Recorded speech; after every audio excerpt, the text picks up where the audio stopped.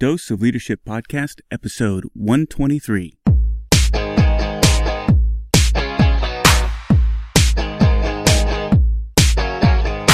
Welcome to another episode of the Dose of Leadership Podcast, the show that brings you inspiring and educational interviews with today's most relevant and motivating leaders. Each episode is dedicated to highlight real-life leadership and influence experts who dedicate their lives to the pursuit of the truth, common sense, and courageous leadership. And now, here's your host, Richard Ryerson. I'm so thrilled to have on my show today Tom Kolditz. He's a retired brigadier general and a titled professor emeritus by the U.S. Military Academy. He led the Department of Behavioral Sciences and Leadership at West Point for 12 years, and in that role, he was responsible for teaching, research and outreach activities in management, leader development, science, psychology, and sociology. He's a highly experienced global leader. It's been more than 26 years in leader roles in 4 continents, and he's focused on both on leading organizations and studying leadership and leadership policy across sectors. He served for 2 years as a leadership and human resources policy analyst in the Pentagon and a year as a concept developer in the Center for Army Leadership, and was the founding director of the West Point Leadership Center and instrumental in the design and formation of the Thayer Leader Development Group, and is the managing member of Saxon Castle LLC, a leader development consultancy.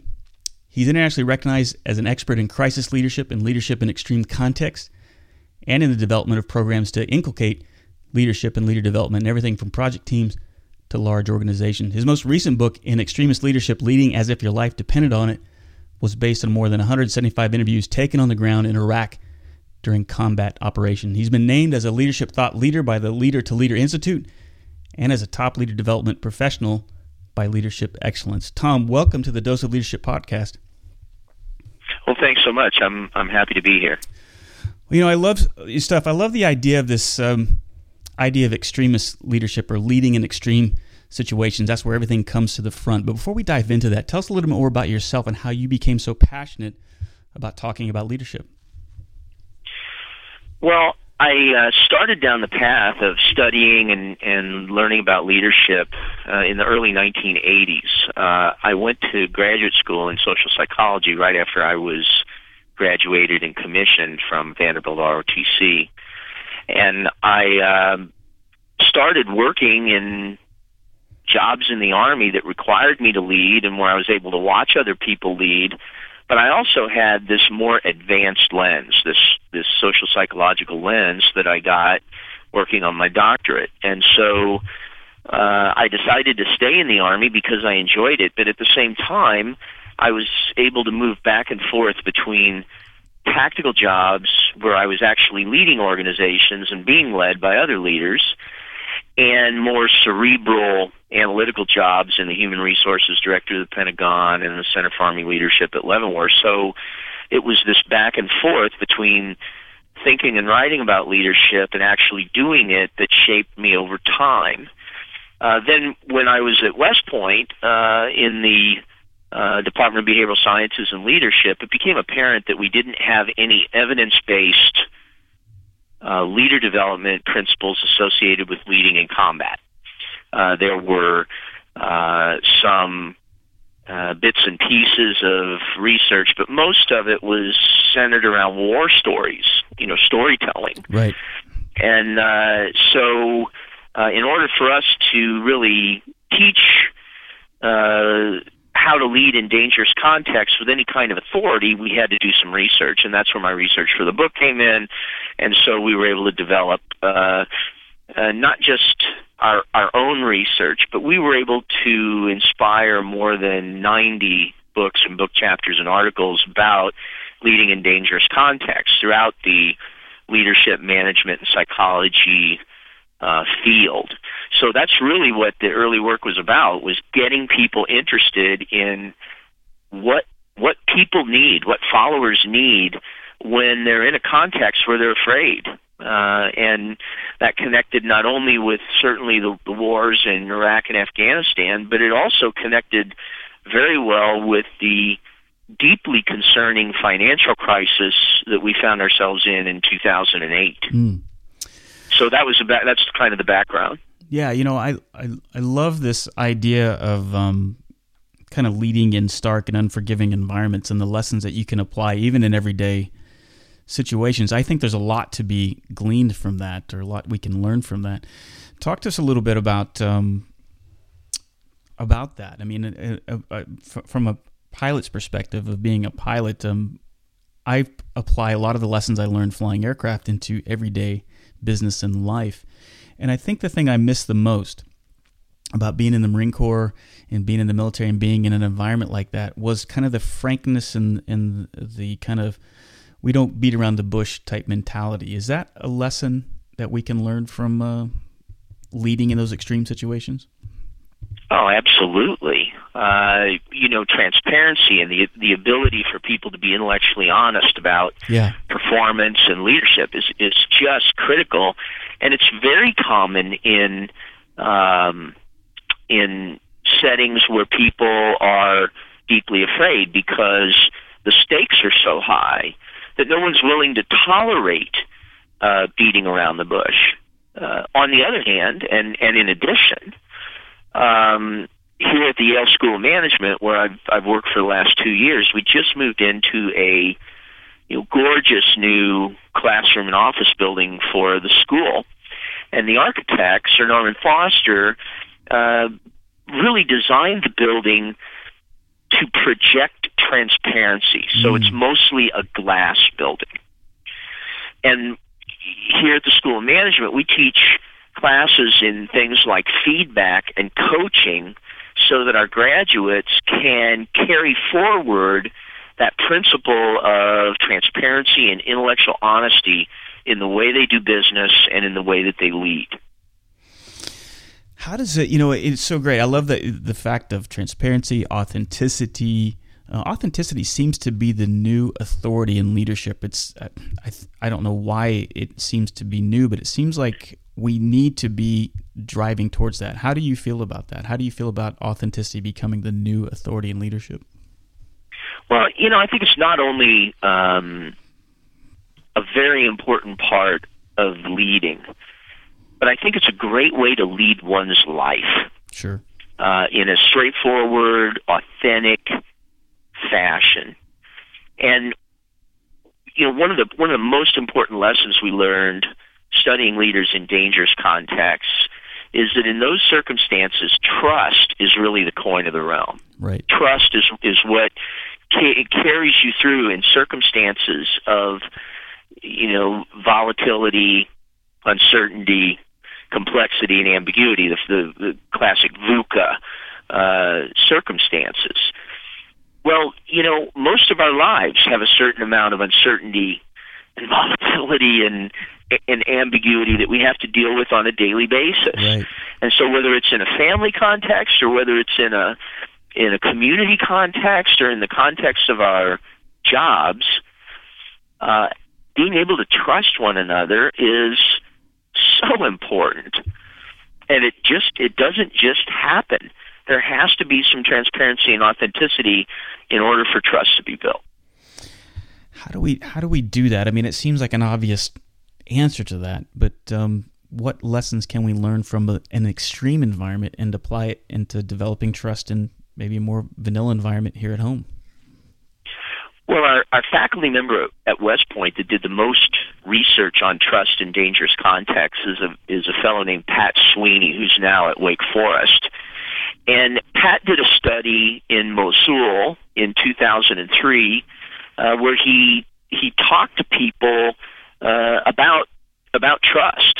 He interviewed hundreds of soldiers, hundreds of leaders in combat in the 101st Airborne Division in and around Mosul.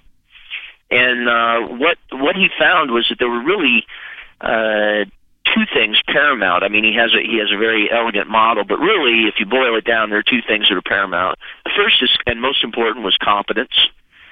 And so people have to believe that the person that they're talking to is competent in whatever context there is.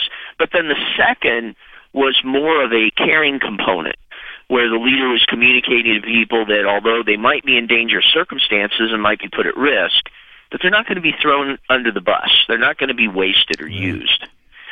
And so in other contexts, carrying that out of the in extremis context into other places, this notion of leaders being competent but also demonstrating some degree of caring for their people is the equation for trust. That's how it happens. Right. And if you lose either of those things, if people discover that you're not competent, or people discover that you are self-invested and not really thinking about their well-being, then you won't be trusted.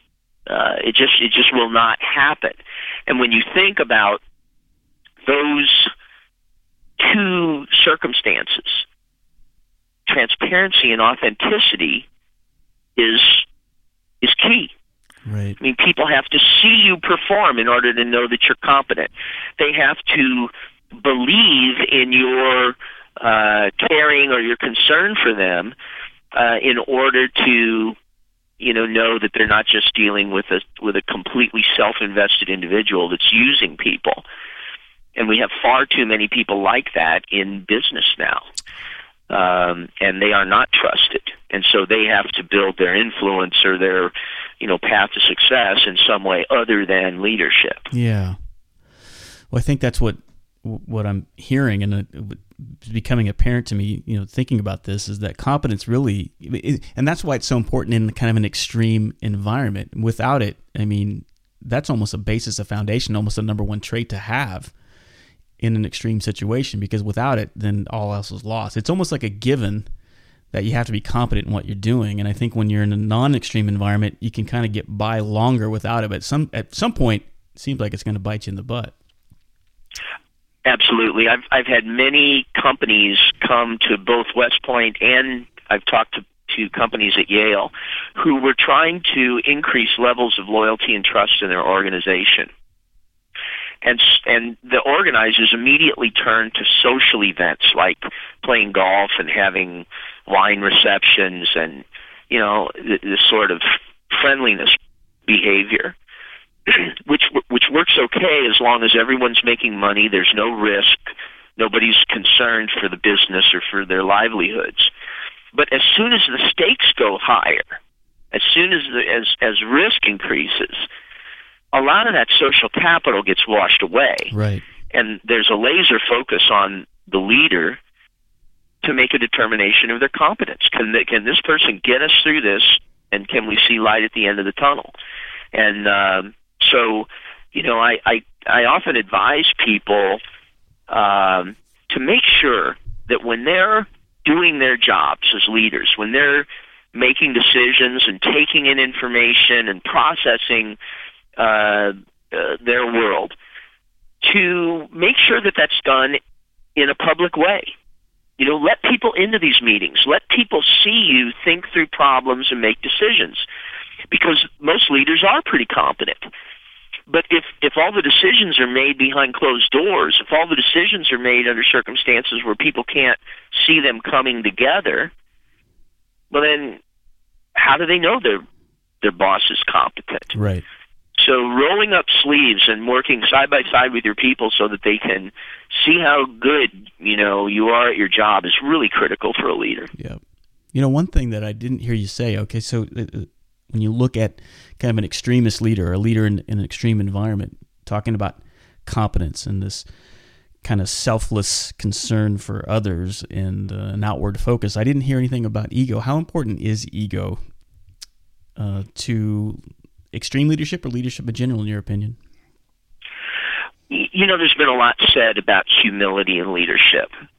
And I think the intellectual roots of that really come from the power literature, where it's shown that people who have power are sometimes made more effective by not exercising it. Mm. So if you really have a lot of power, but you set it aside and you lead in a more influential and collaborative way, sometimes that works better.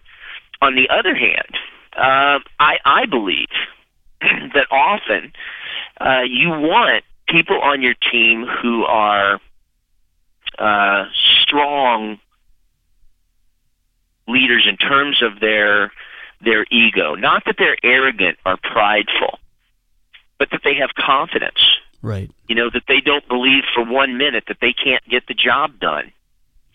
And there's a terrific new book that came out about a week ago, written by Allison Levine, that talks about this notion of ego and talks about why you do want strong personalities on your team. The trick then is for the leader to keep those egos in check, to keep people collaborative and focused on the team as opposed to themselves. So I think a good what we would call a good strong ego is something that you want in leaders. It's something that you want on your team. But everyone, the individuals on the team and also the leadership, has to make sure that it doesn't tip over into overconfidence or cockiness or arrogance. Yeah, stop believing your own press. I agree with you that in certain cases that I like what you said too about the part of the ego part that I like is this kind of unwavering confidence of kind of suspending the belief of how it's going to get done. You just know it's going to get done. That kind of confidence is infectious, and I think is needed in so many circumstances. I think you're right. And if the ego is channeled in the right direction, if it's not inwardly focused and it's outwardly focused, I think it's a great asset for sure. I just started thinking about this whole day of competence, and yesterday was as of this recording, was the 5-year anniversary of when Sullenberger landed on the Hudson. And obviously he was competent in doing that. And I was having a conversation yesterday with somebody about this, that if there's probably 100 pilots that were just as competent or maybe, even better from a technical standpoint and an ability standpoint to fly the plane. It's almost like it's a given, right? If in that type of situation, I expect my captains to be able to competent and to fly the planes and make the right decisions. What do you think? How do you think, and why do you think that was so successful? Was it strictly competence, or do you think there was something more from a leadership perspective on why they were successful that day? Well, I've done a little bit of flying myself, and I've been a pilot or a skydiver for more than 30 years, and I really think that it just winds up being, professional skill. I think that kind of like you said, that we should expect pilots at that level, operating in the environment that they were, to be able to ditch an aircraft. We should have an expectation of certain levels of competence, and that is really what a profession is built on. Right. There's a great sociologist named Andrew Abbott that has studied extensively professions and what professions are.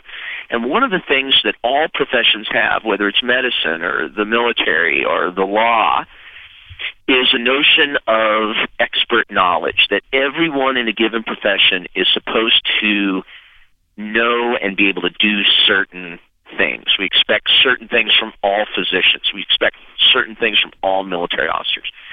And it's the same thing for pilots. And so, that certainly was a high watermark for people's confidence in the aviation industry and the pilots that occupy those cockpits that fly thousands and thousands and thousands of sorties a day. But beyond that, I don't really read a lot into that, I guess. Yeah, I guess what I always find amazing, or the part that I like about it, especially when you watch the 60 Minutes interview where he says, what did you feel? He said it was the worst pit of the stomach, bottom falling through the floor feeling I've ever had in my life. So he was afraid, and I love, and you could probably speak to this too from being a pilot and being skydiving too, is that it's normal to be afraid, I guess, in those situations. But the idea or the ability to compartmentalize is what is fascinating to me, especially in extreme situations. I always hope that I would do the same thing, and you never know until you're tested, I guess. But I'm just always curious of where does that ability to compartmentalize come from? Is it strictly training, or is there a leadership character trait that performs that, or is it both? I don't know. What are your thoughts? Well, I would say it's a little bit of both. I think that for the most part, it's training. for the most part, people can learn that. And I've helped train hundreds and hundreds of young skydivers, people new to the sport, and I've watched them progress from being really frightened by some of the things that happen to them in the early stages of their jumping career to becoming completely calm, where their heart rate really doesn't even elevate, Right. when they leave the aircraft. And there's something about going all in that has a calming effect. Right.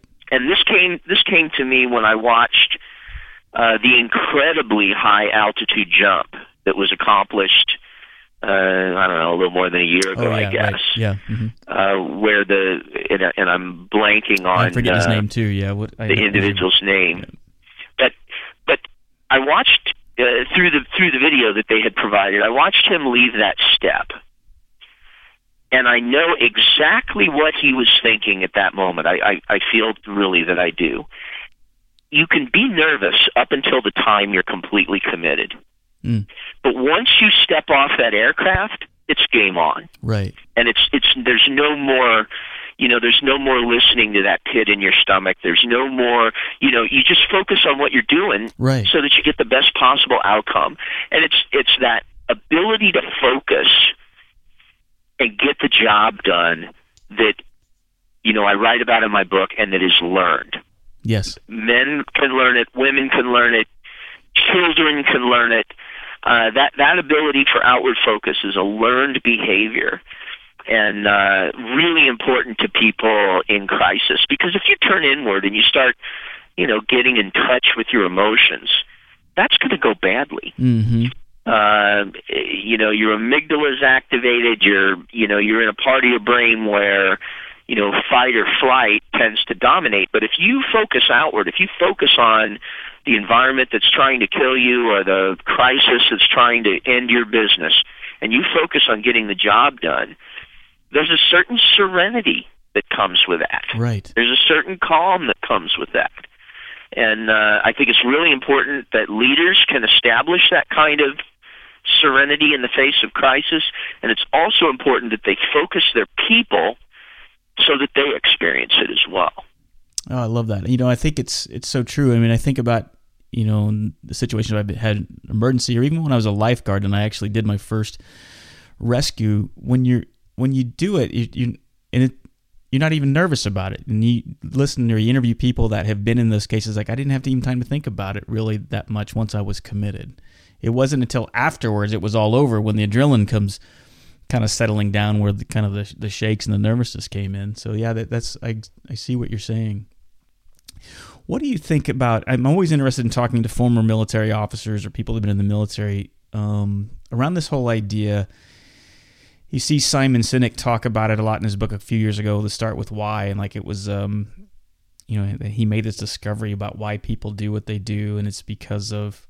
And when I was reading it and listening to him, it seemed all centered around what we called commander's intent, which I'm sure you're familiar with, being in the Army and as an officer. Talk to me about the power of intent, because I think that was probably my biggest lesson I learned from being an officer in the Marine Corps about how you got people to do extraordinary things, is if you just focused on the intent and left the how up to people. Tell me about your experience and what you feel about intent. Yeah, I just think it's really a very important aspect of leading people, because it's how people become empowered. Right. And I was interviewed and talked about this extensively in the first chapter of a book by Stanford professors Chip and Dan Heath called Made to Stick. But when you give people an intent statement, which is much broader than a plan, you're basically giving them the purpose of what you're doing, the methods that you want them to use to accomplish the work, the end state, if you succeed, what's that going to look like? And then the risk, how much risk are you willing to underwrite? So you're giving them purpose, method, end state, and risk. And when you do that, they're empowered to select any course of action that is within that intent limitation. Right. And so it empowers people to take initiative, plans go out the window almost the day they're published. I mean, the assumptions they're based on change, the resources available change, but the intent never changes. Right. And so people are able to respond to those changes, be adaptive, be agile, and the reason is you gave them permission to do that with the intent statement, and you said, as long as you stay within this intent, you're free to take action. The other thing it does is it sets up the circumstances for people to trust their boss. Because if people are operating within your intent and things go badly, that's your problem as a boss. Right. That's not something that you hold them accountable for and say, well, you really shouldn't have done that, or I'm going to hold you accountable for that outcome. When they do something that's within your intent, you own it as a leader. Right. And that's just part of the deal. And so it's great for establishing trust. It's great for empowering people to take initiative, because if all you do is give them a plan, they really don't have permission to take initiative outside that plan without asking you. And if the plan runs off track, then you're stuck. So it's this bigger idea of intent that keeps people moving forward in the absence of guidance. Yeah, I love what you just said. Everywhere I've worked outside of the military, everybody gets wrapped around the axle about working the plan, and that drives me crazy. And I don't know, I still haven't cracked the nut necessarily of getting people to understand completely the idea of intent, like you just as you stated it. Why do you think that is? Why do you think organizations they get so wrapped on working a plan? Well, I think partly they are concerned about being held accountable for outcomes that are outside the plan. Mm-hmm. I think some people feel that if they do take initiative outside of a plan or on the fringes of a plan, they're going to be held accountable for that.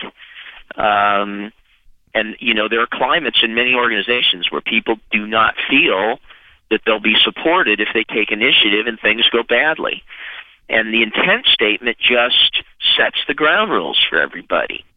Right. When you say, purpose, method, end state, risk, and the risk statement says, I won't underwrite risk outside of $100,000 of our capital, or I won't underwrite any risk, any physical risk to our employees. Well, that tells people right there, where the line in the sand is. Right. And inside that, then that gives them the opportunity to make decisions. And really what you want is to create the conditions in the organization where people are willing to make independent decisions that are in alignment with the organization's goals, the leader's vision and intent. You can't do that with a plan alone. Right. Oh, I love that. Well, gosh, what's next for you? You're at Yale, and how's it going there? Or do you see it? I'm always curious because when I give presentations to college-age students, I've had a lot of them come up to me and say, "Man, I've never heard anybody talk to me about leadership in that context." You're right there, smack dab in the middle of the academic world. What is the sense? Is there a hunger for authentic leadership? What are you seeing? There really is. I mean, this is a wonderful place to work. And our biggest strength here, in my view, are our students. And so consequently, the students are heavily involved in the leadership program, in designing and executing self-directed learning that helps them.